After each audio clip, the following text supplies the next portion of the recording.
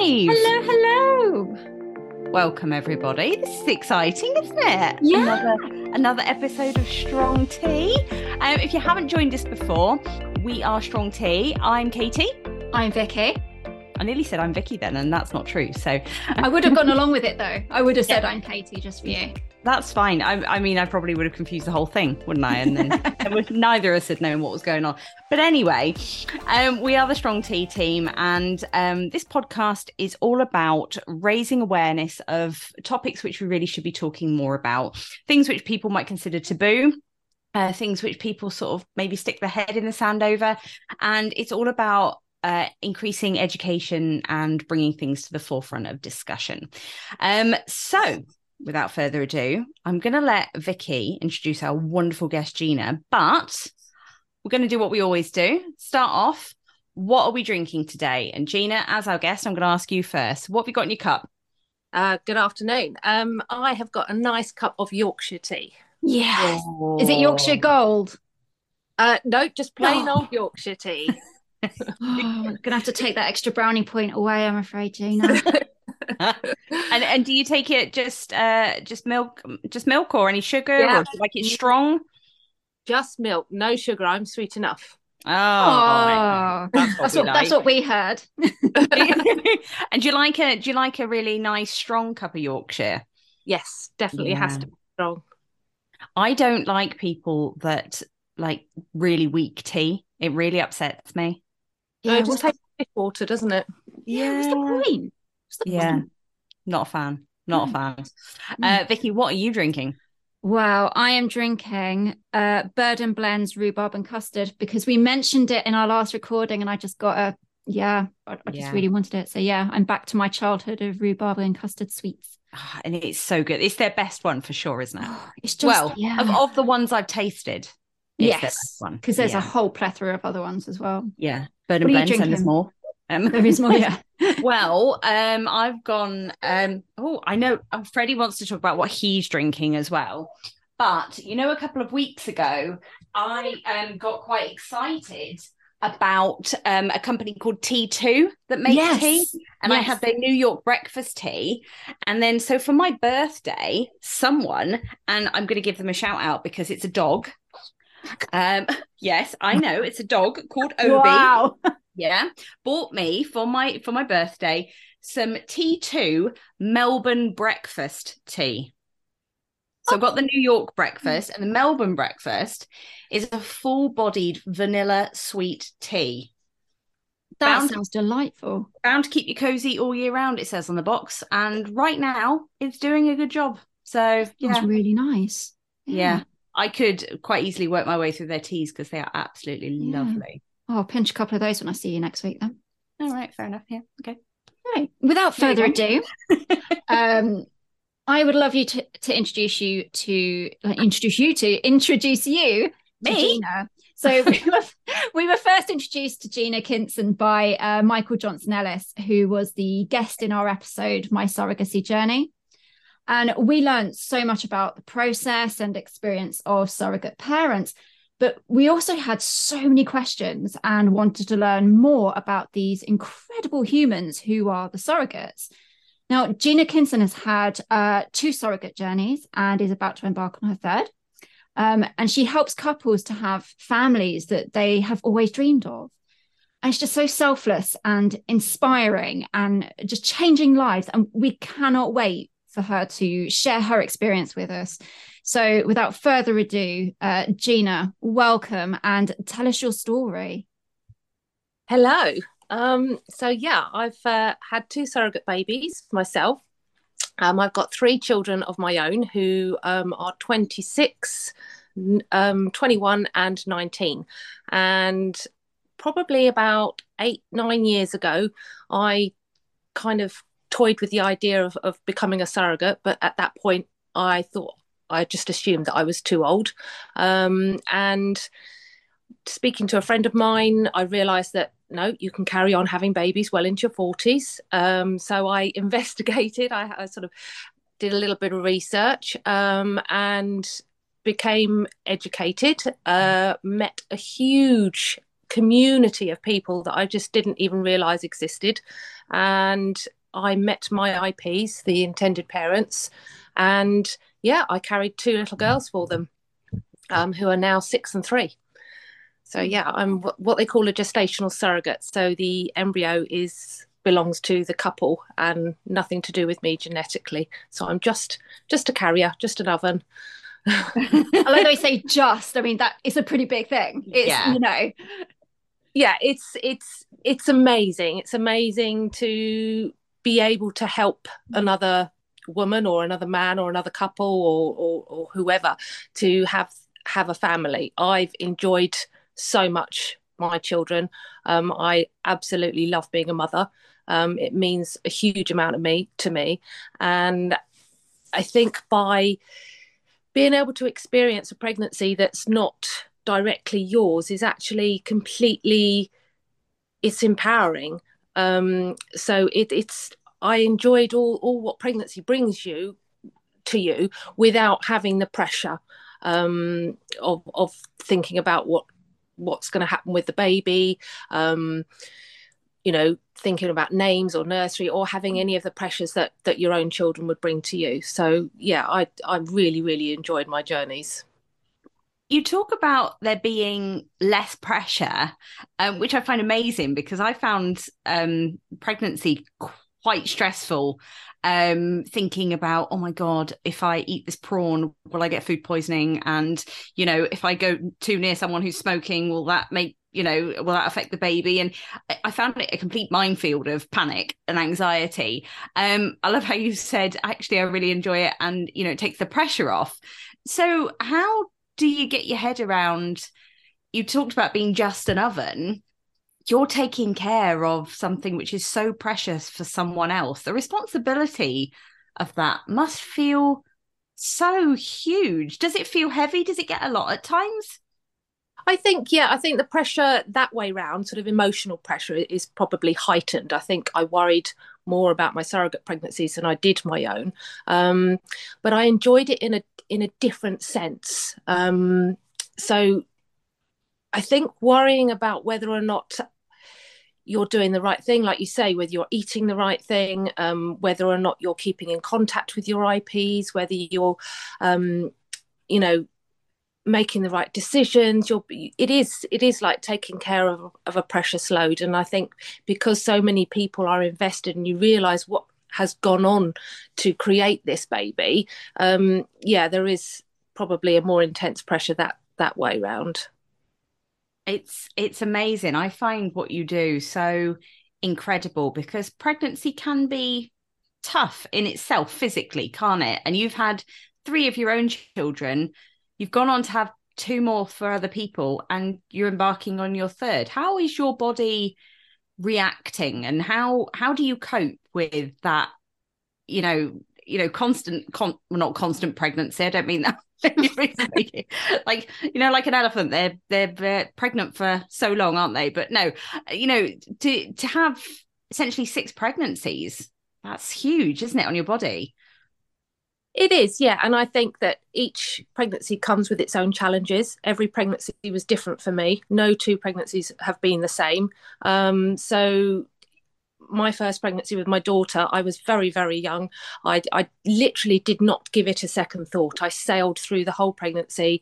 I really didn't pay much attention what was happening to my body, what I was putting into my body or anything. And then this baby just arrived, and I was just sort of thrown into motherhood as such. So I didn't really take much notice. But with both my sons, I paid a lot more attention to the actual pregnancies, and they were fairly similar. I had morning sickness or they call it morning sickness, don't they? But it's not morning sickness, is it? It's all day sickness. For the first 3 Isn't it just? And yeah, and and the boys came along, and I was very busy at the time. I was sort of in my late 20s, early 30s, lots of friends, children going to school. I was very, very busy. And then when I had the surrogate pregnancy, the first one, I was really able to enjoy the pregnancy, but I was also much more in tune with my body and what my body needed. So I read a lot more with regards to diet. I paid a lot more attention because of the IVF and everything about what was good for my body and how I listened to my hormones and recovery and looking at the emotional side of things. So I think I was a lot more in tune with my body during the fourth pregnancy. Surprisingly enough, at 40, I actually did really well. I kind of sailed through it.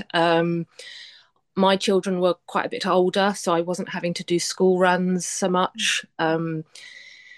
The last pregnancy was actually my worst pregnancy. I was 43. I don't think it had much to do with age, but I suffered what was called an HG pregnancy. So that was hyperemesis gravidium. So it's what the Princess Kate suffered from, and it's almost like a hyperextension of morning sickness. So it's literally vomiting and nausea 24/7.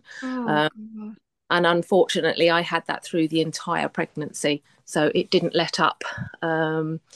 It was quite debilitating, but I think you just think in the back of your mind what this baby means, what this pregnancy actually means.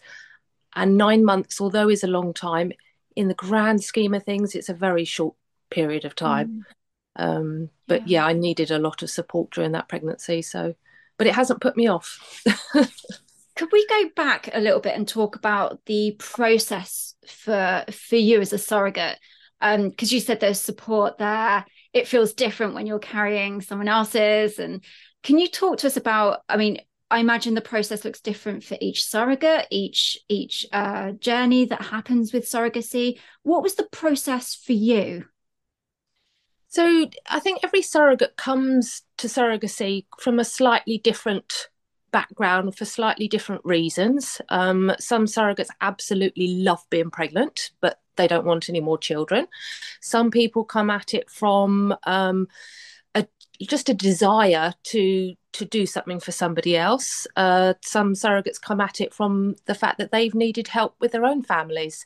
Many same-sex surrogates obviously need help with sperm donation, so it's their way of giving something back. Every surrogate needs support. Having and carrying a pregnancy for somebody else, you do need a lot of support emotionally and physically, not only from your family, from the couple themselves, and also from the community. So, you're not just doing something for a couple. You meet so many friends, you meet so many other surrogates and IPs, and you make some really, really strong friendships. And it's those people that you need around you to support you when you're not feeling great. And during your celebrations as well, to cheer you on. I can imagine that, you talk about making like a lot of friends, and I can imagine if you've given birth to, like, you talk about the surrogate children you've already given birth to, those, you must be part of that family forever now. That must be such a wonderful extension of your own family now. Yes, it is. We were asked by my IPs to become godparents to the girls, which was absolutely amazing. It's an absolute honour. And I think the way they look at it is the fact that, the girls have got more people to love them. So, it's going to be a wonderful thing to have more people in their lives that love them and care for them. And I absolutely adore the girls, both me and my husband and my children do. They were a huge, and they still are, huge part of our life. I don't think about them every day, I must admit. I don't, I think about them very similarly to sort of my niece or nephew or friends' children. So I think my children are on my mind every single day, but yes, but the girls not necessarily. But we love meeting up every now and again, and if I go out shopping and I see something and I think, oh yes, no, one of them will like that, or my niece might like that, like you would do with any children. Oh, it sounds like just such a beautiful, almost like extended family, and just kind of, I want to say community, but it's more than that family feel. a lot of birthing parents might find it a bit strange, how you can give birth and then, give the child to a new family. Can you talk us through that? Yeah, it's very, very strange. I think I knew that I would be able to do it. I don't know why. I just knew that it was something that I could do. I did have a few worries. I did worry, sort of, would I bond with the baby while it was inside me?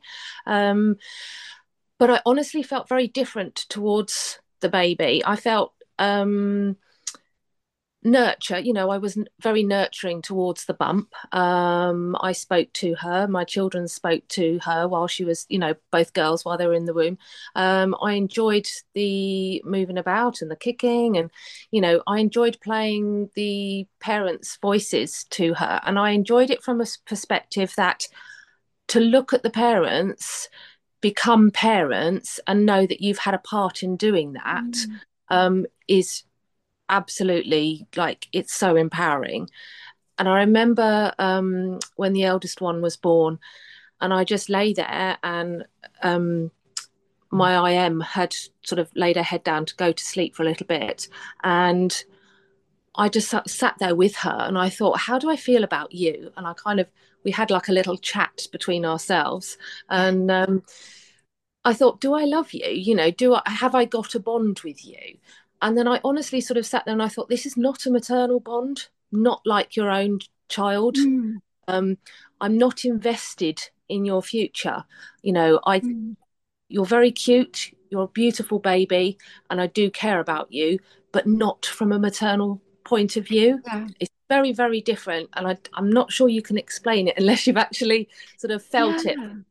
Most surrogates are the same. Yeah. It almost feels like you had that pre-agreement with your mind and with the child that, you're not mine, I'm not yours, but we've helped each other in that Yes. kind of, yeah. Yeah, that's fascinating. You talked about how the IM and the IPs were kind of involved then and throughout the pregnancy. How much involvement did they have during your journey of pregnancy up to birth? Every team is different. I think most teams, and I say teams, sort of, the couple and the surrogate and her sort of support. So the whole team as a whole. Everyone's very different. Everyone's contact is different. Everyone's sort of like involvement is very different. I wanted to see their reaction sort of at scans. I wanted them to be involved as much as they could with their pregnancy, because even though it was my pregnancy, it was also their pregnancy. So I felt very passionate about making sure that they came to the appointments if they wanted to, but also that they, if they were busy, or if, I just had a 10-minute midwife appointment, they didn't feel they had to sort of travel, hours and hours just for a tiny appointment. So there was a lot of communication involved, and I think that's really important in teams, is knowing what your expectations are in both of you, and making sure that you talk to each other. But they were there at the birth, they were there at every scan, and we still see each other lots. And yeah, very supportive couple they were. How clued up and I suppose supportive is the are the health services of surrogates? Are they very accommodating to it, or is there still work to be done there?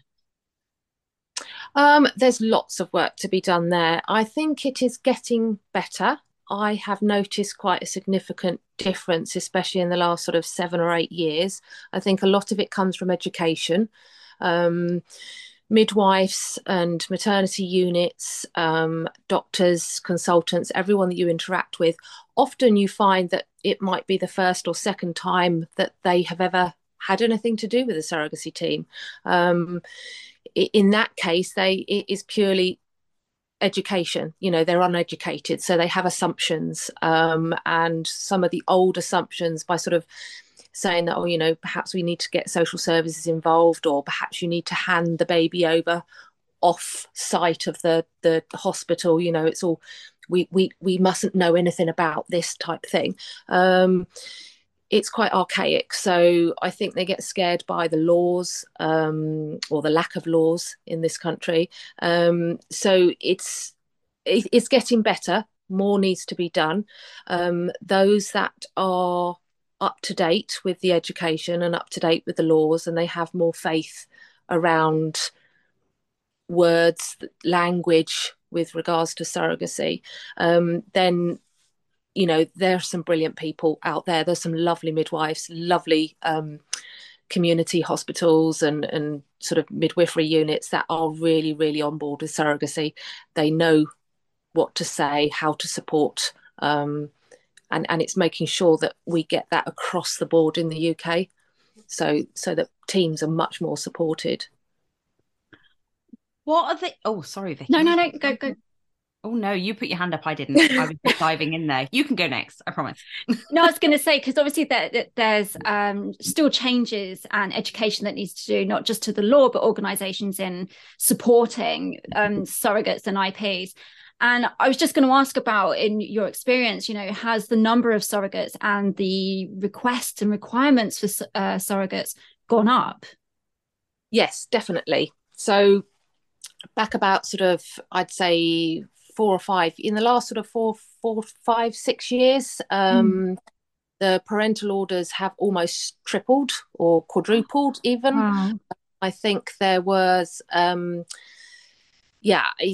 it's increased hugely since single people were allowed to apply for and get a parental order. It's enabled single people to look at surrogacy, and that was passed in 2019, so that's all legal now.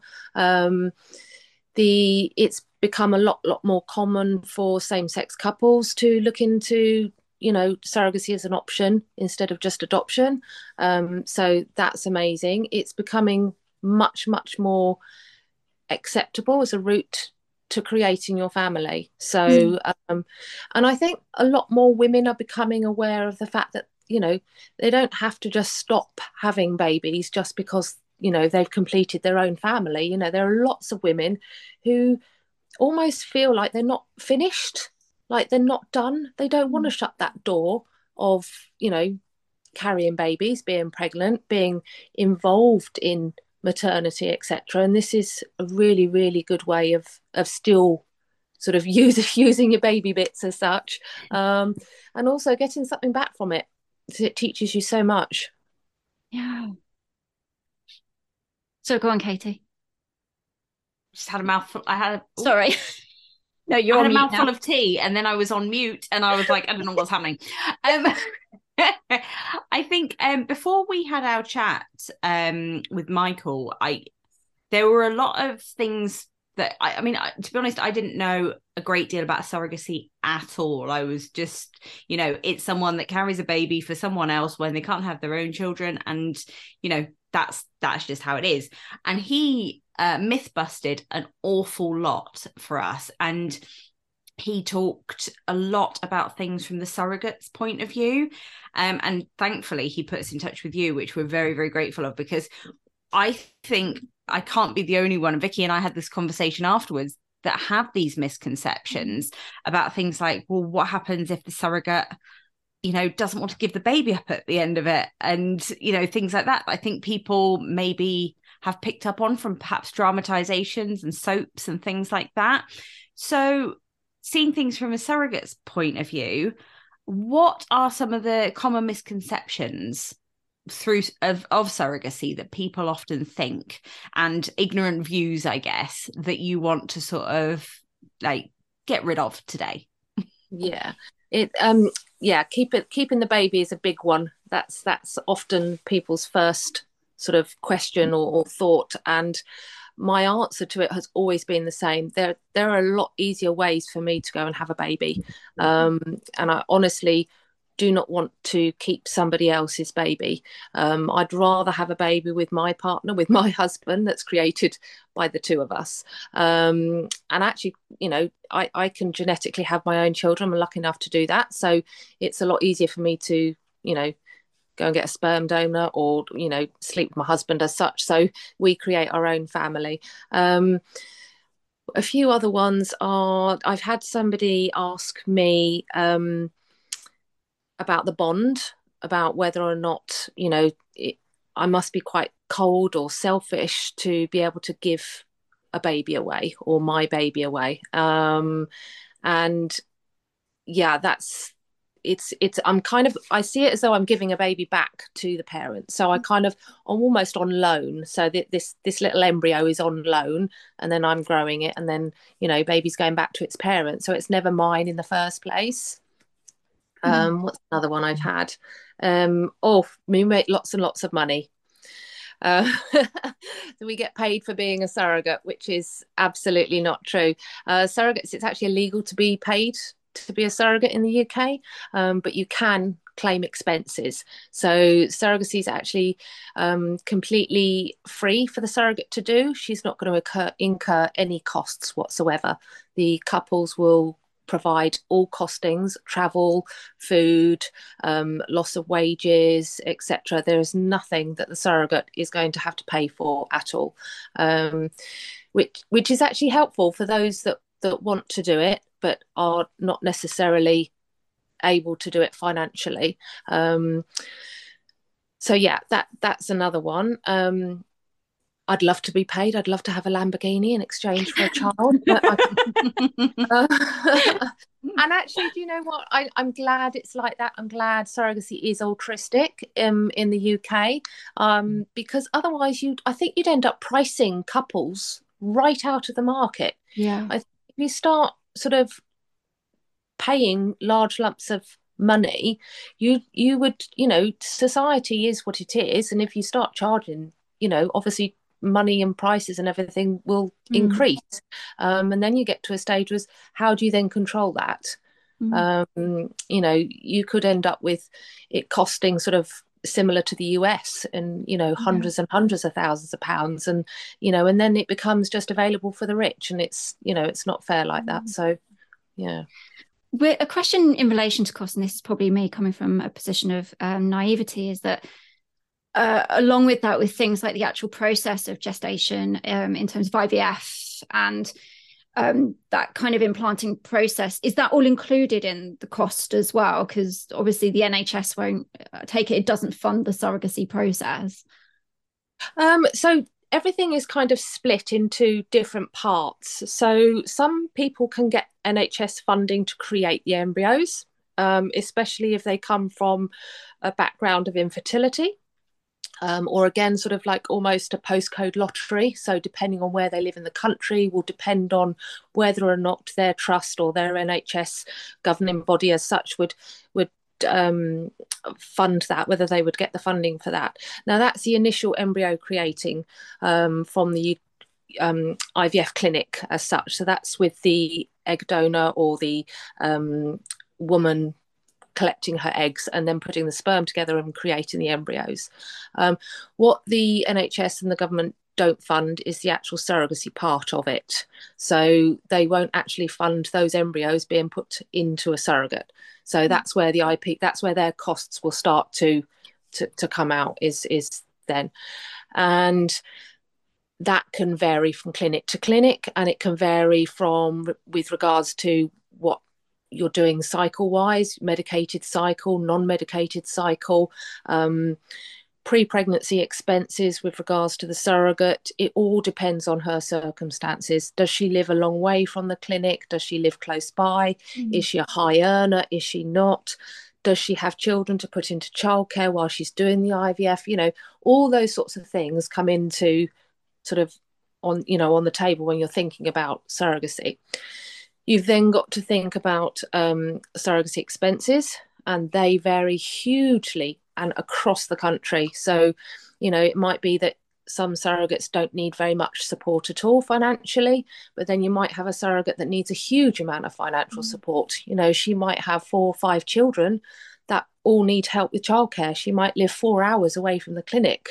She might have a really, really good job that needs help. She might be self-employed, so doesn't receive maternity pay as such. So there's lots of things that go into it. You've then got to think about all the things that could potentially go wrong with surrogacy, and that's really, really important to think about.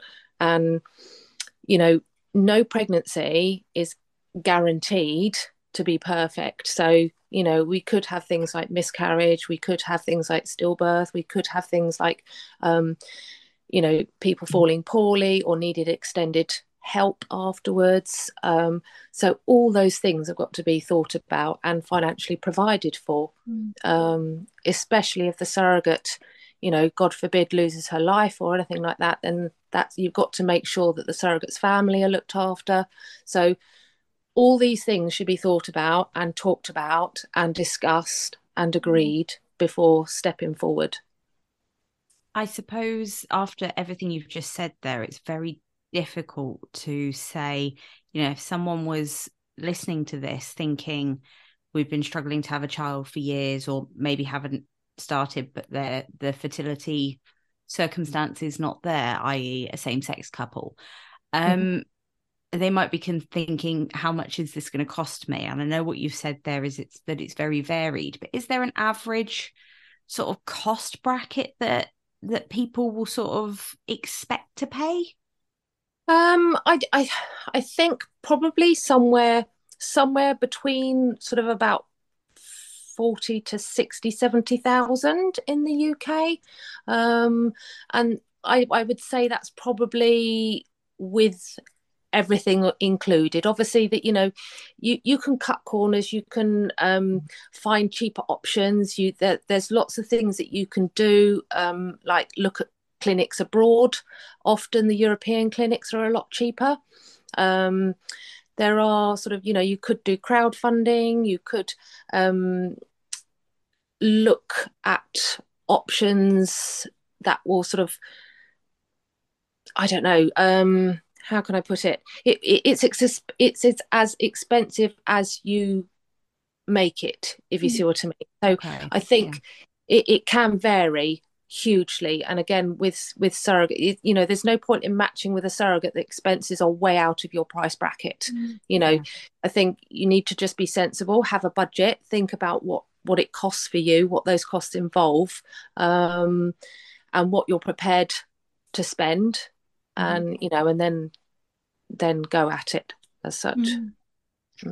You mentioned about surrogacy abroad there, and the one thing Michael mentioned was some of the horror stories of people going abroad and looking at, you know, using surrogates, and the poor surrogates being either left or the deal falling through. Have you had any experience or of meeting surrogates or instances where that's happened, and what is your experience of surrogacy deals abroad? I've met a few couples that have had bad experiences abroad, and, you know, I won't go into too much detail. I think a lot of it is that there's been a little bit of lack of research, or they've gone somewhere where they haven't gone with a reputable agency, or, you know, they assume that it's a safer option by going abroad than it is in the UK, where it not necessarily is. I think if you can afford it, then the US is a good option. Again, I think unless you go with an agency that has got connections, has got contacts abroad, then it all depends on what you want from surrogacy. There are couples that don't really, they just want a baby. You know, they don't want the involvement with regards to the surrogate. They just want the baby, and that's understandable. You know, if you don't want that emotional tie with the surrogate, if you literally you want to have a baby and you want to have a baby now, then, you know, those are options available to do that. Not everybody wants the same thing from surrogacy, and not everybody builds their family the same way. And I think it's okay to have different wants and needs, and we don't all have to follow the same pathway, we don't all have to follow the same journeys, and I think that's okay. So I think if you want a real connection with your surrogate, if you want to be much more hands-on, I think if you want to go to appointments, be at the scan, have your surrogate involved in your child's life afterwards, UK is a fantastic option. It might take a bit longer, but it is definitely a good option.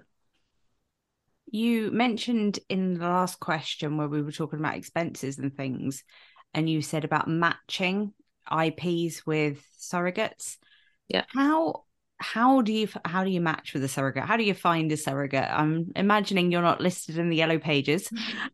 So how does one go about finding, because from what we've spoken about previously in our pre-chat, there's this whole network of surrogates and IPs out there.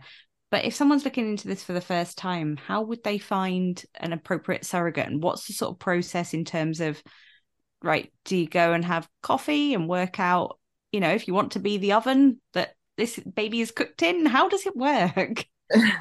There are several different options. There's two main options. You can either sort of go down the organisation route, where you would find an organisation or agency to work with.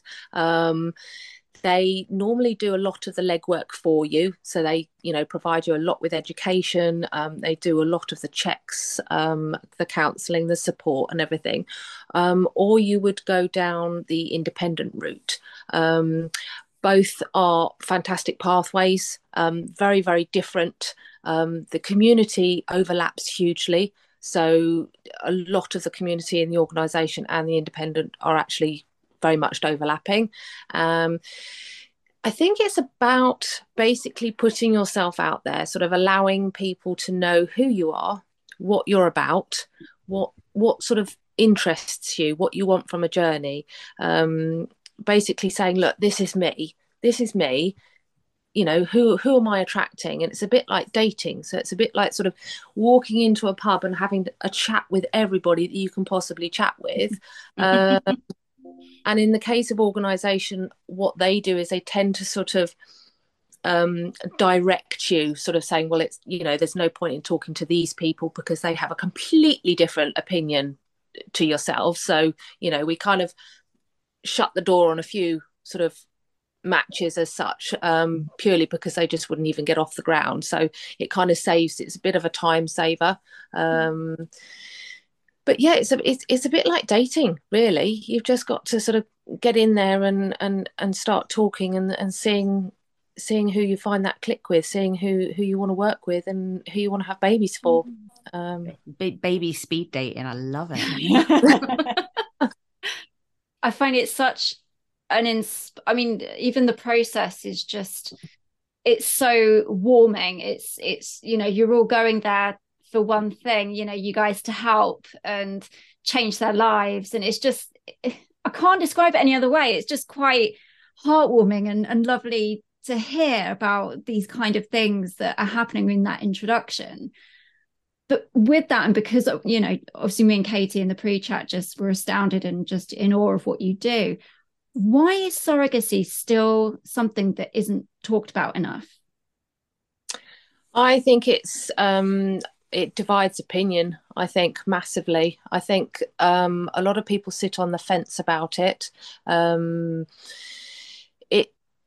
It is extremely emotional, it is extremely hard. There are lots and lots of risks, but there are so many benefits to it. And it's not just about having a baby for somebody else. It's so much more than that. And I think we need to talk about it more as an option for not only IPs, but for mothers as well, and for women. We're not being taken advantage of. We're very much sort of, I know what to do with my body. I'm quite capable of making a decision whether I have a baby for somebody else or not. I think there is a lot of, people out there who kind of see it as a sort of baby selling thing and are, almost trying to stop it because of maybe other countries.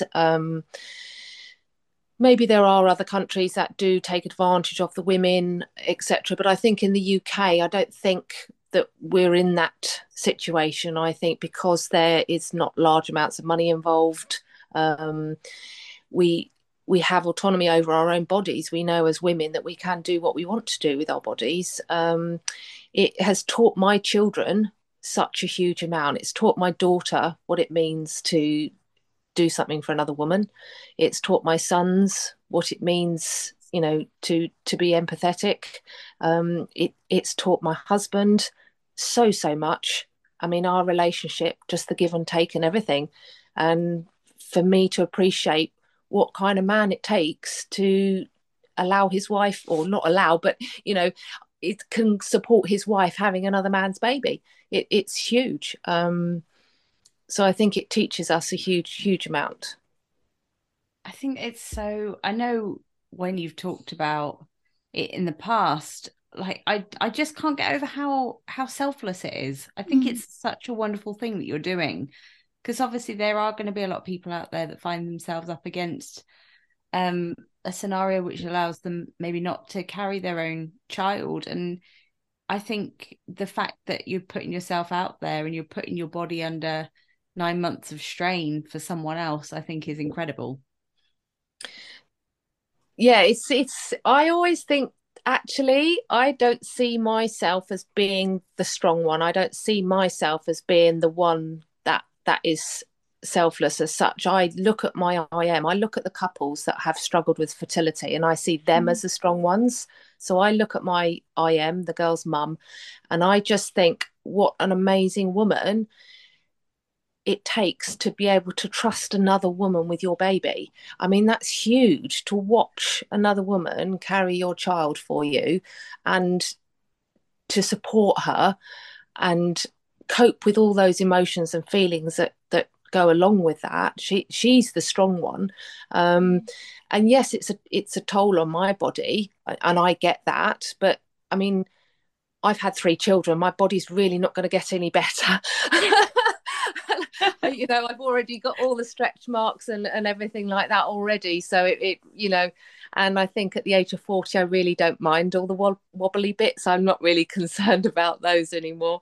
So yeah, and I think you never question somebody that wants to run a marathon or climb Mount Everest or run into a burning building, So I think to, question a surrogate, but why would she want to do this? I think it's just the same sort of thing. I think you have a desire to do something, and it gives you so much pride and achievement and joy that it's just a desire. I think it's just something that we love to be part of, that community.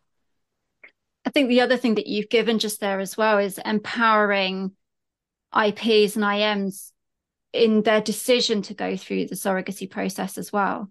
I think having someone like yourself, particularly as you're experienced in the surrogacy process anyway, but it's quite you're giving them the power of, I've made the right decision and this is going to be an okay process, and this is going to be okay in the end for anyone who's got the jitters, but it's making them secure in the decision that they've made to go down this process. And I think that's really powerful as well, that you're able to do that.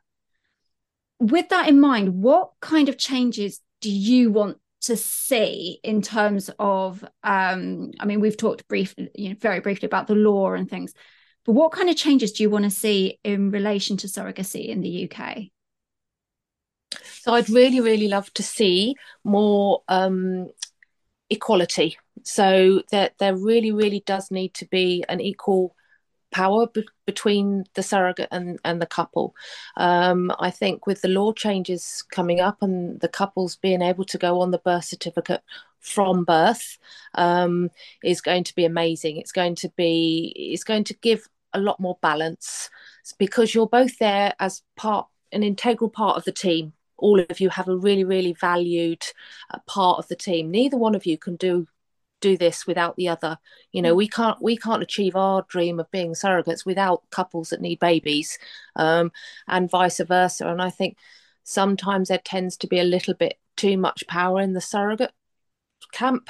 I think sometimes the surrogates hold all the cards, and there seems that vulnerability with the couples. And I think there needs to be a little bit better balance, because I think we need to address the fact that you're doing this together as a team, you're equal, you're creating this baby, and both of you have done this together as an important part. So it's about just respecting all members of the team, including the husbands.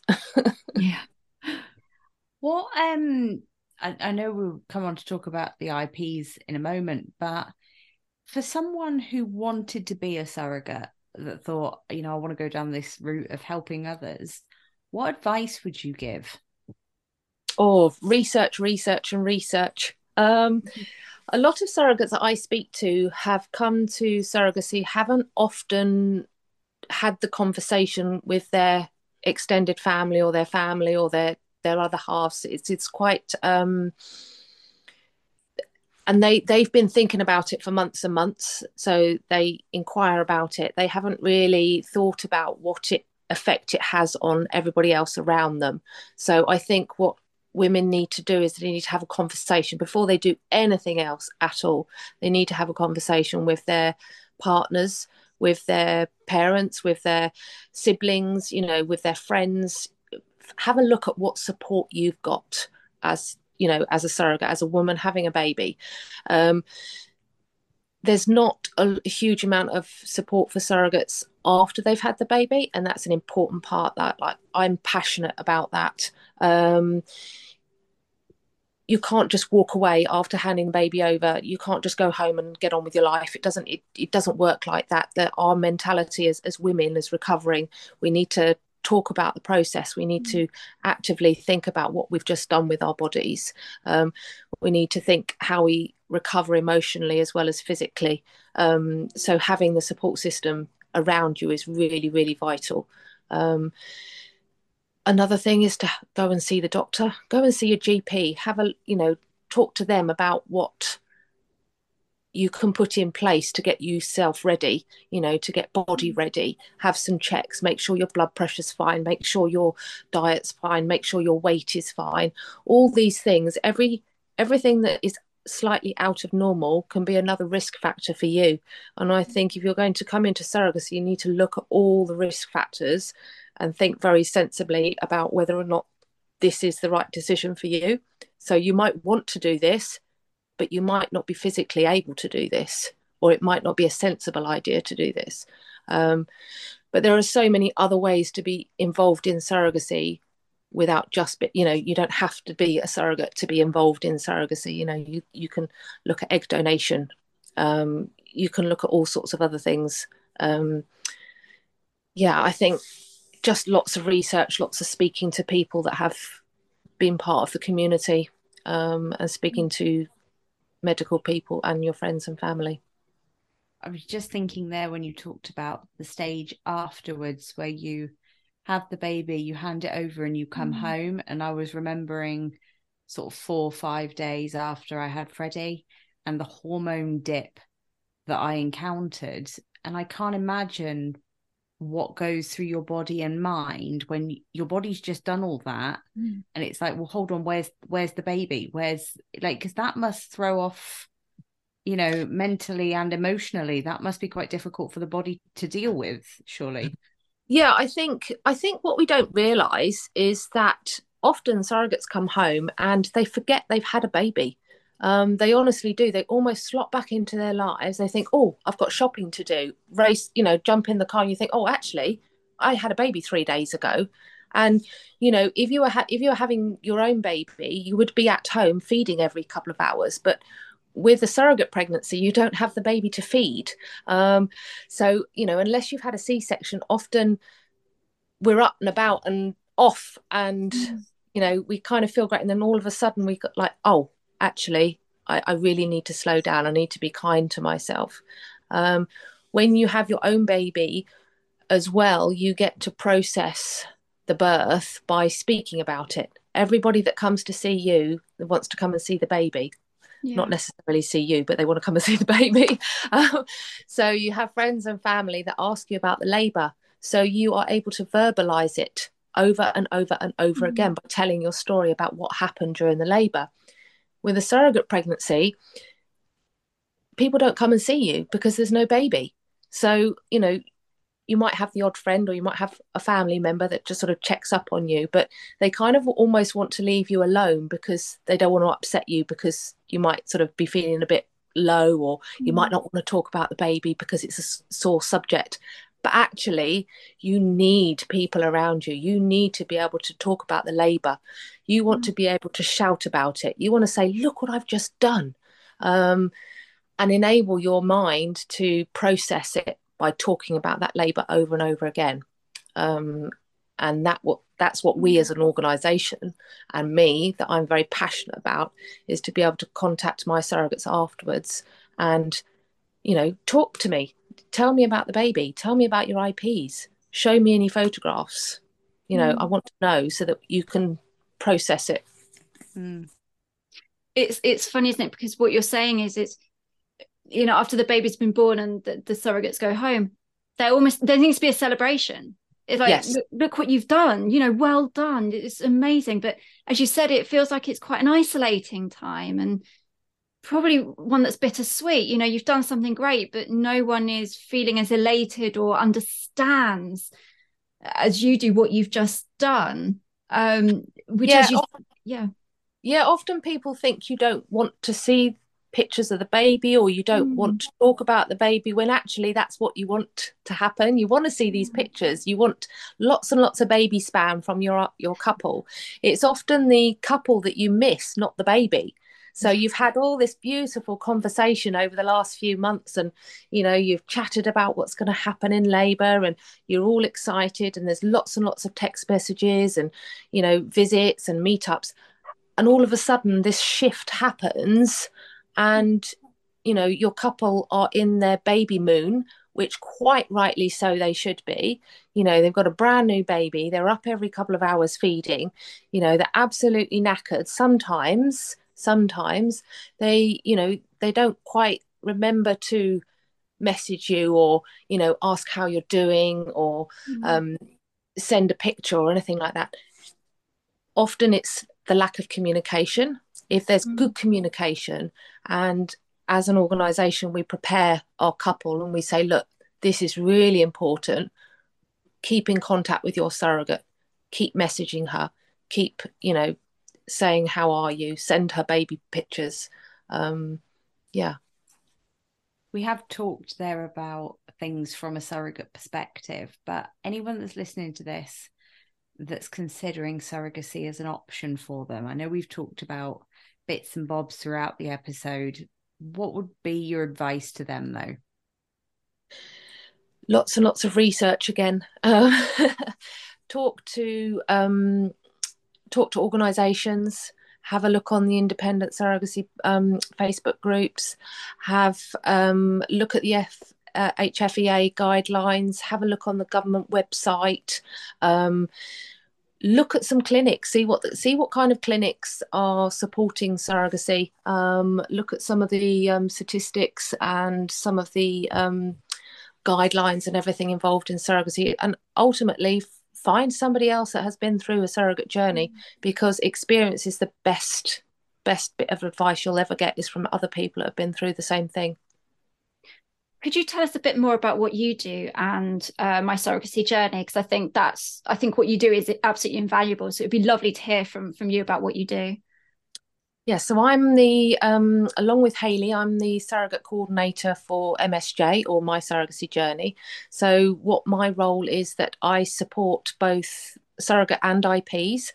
So I get to chat to the surrogates, to the new ladies that are coming in, and to the couples as well, to give them a surrogate perspective. So I kind of sort of sound them out and allow them to talk to a surrogate before they've actually found their own surrogate, so that they can sort of ask the silly questions and ask the intimate questions that they might not want to, when they come across a new lady.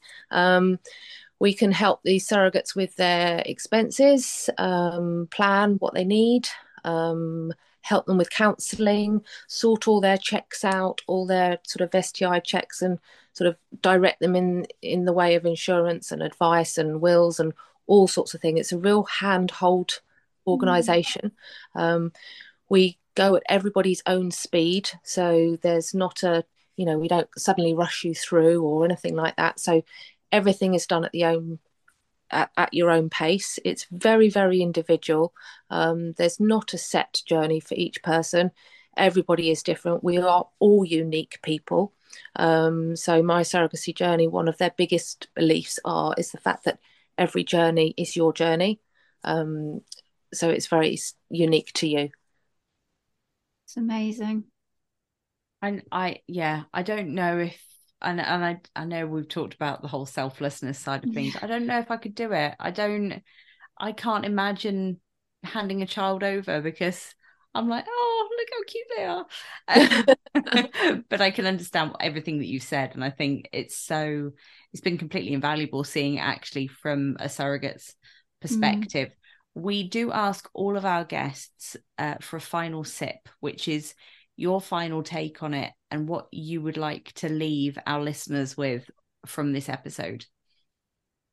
So surrogacy to me is the most empowering thing, other than having my own children, that I have ever done in my life. It has taught me such a huge amount, and it has rewarded me with all kinds of emotions and highs and lows. So it's a real roller coaster, but a worthwhile one having a ride on.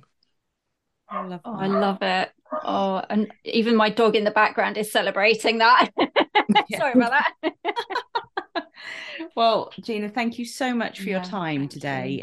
Everything that you've talked about has been a real eye-opener, because I don't think people talk about surrogacy in this country enough, and it's been wonderful. And we're going to team this episode up with Michael's episode, and hopefully anyone out there who is considering the surrogacy journey will, have a look at my surrogacy journey, and hopefully come and speak to you. So thank you so much for your time. It's been really wonderful to speak to you.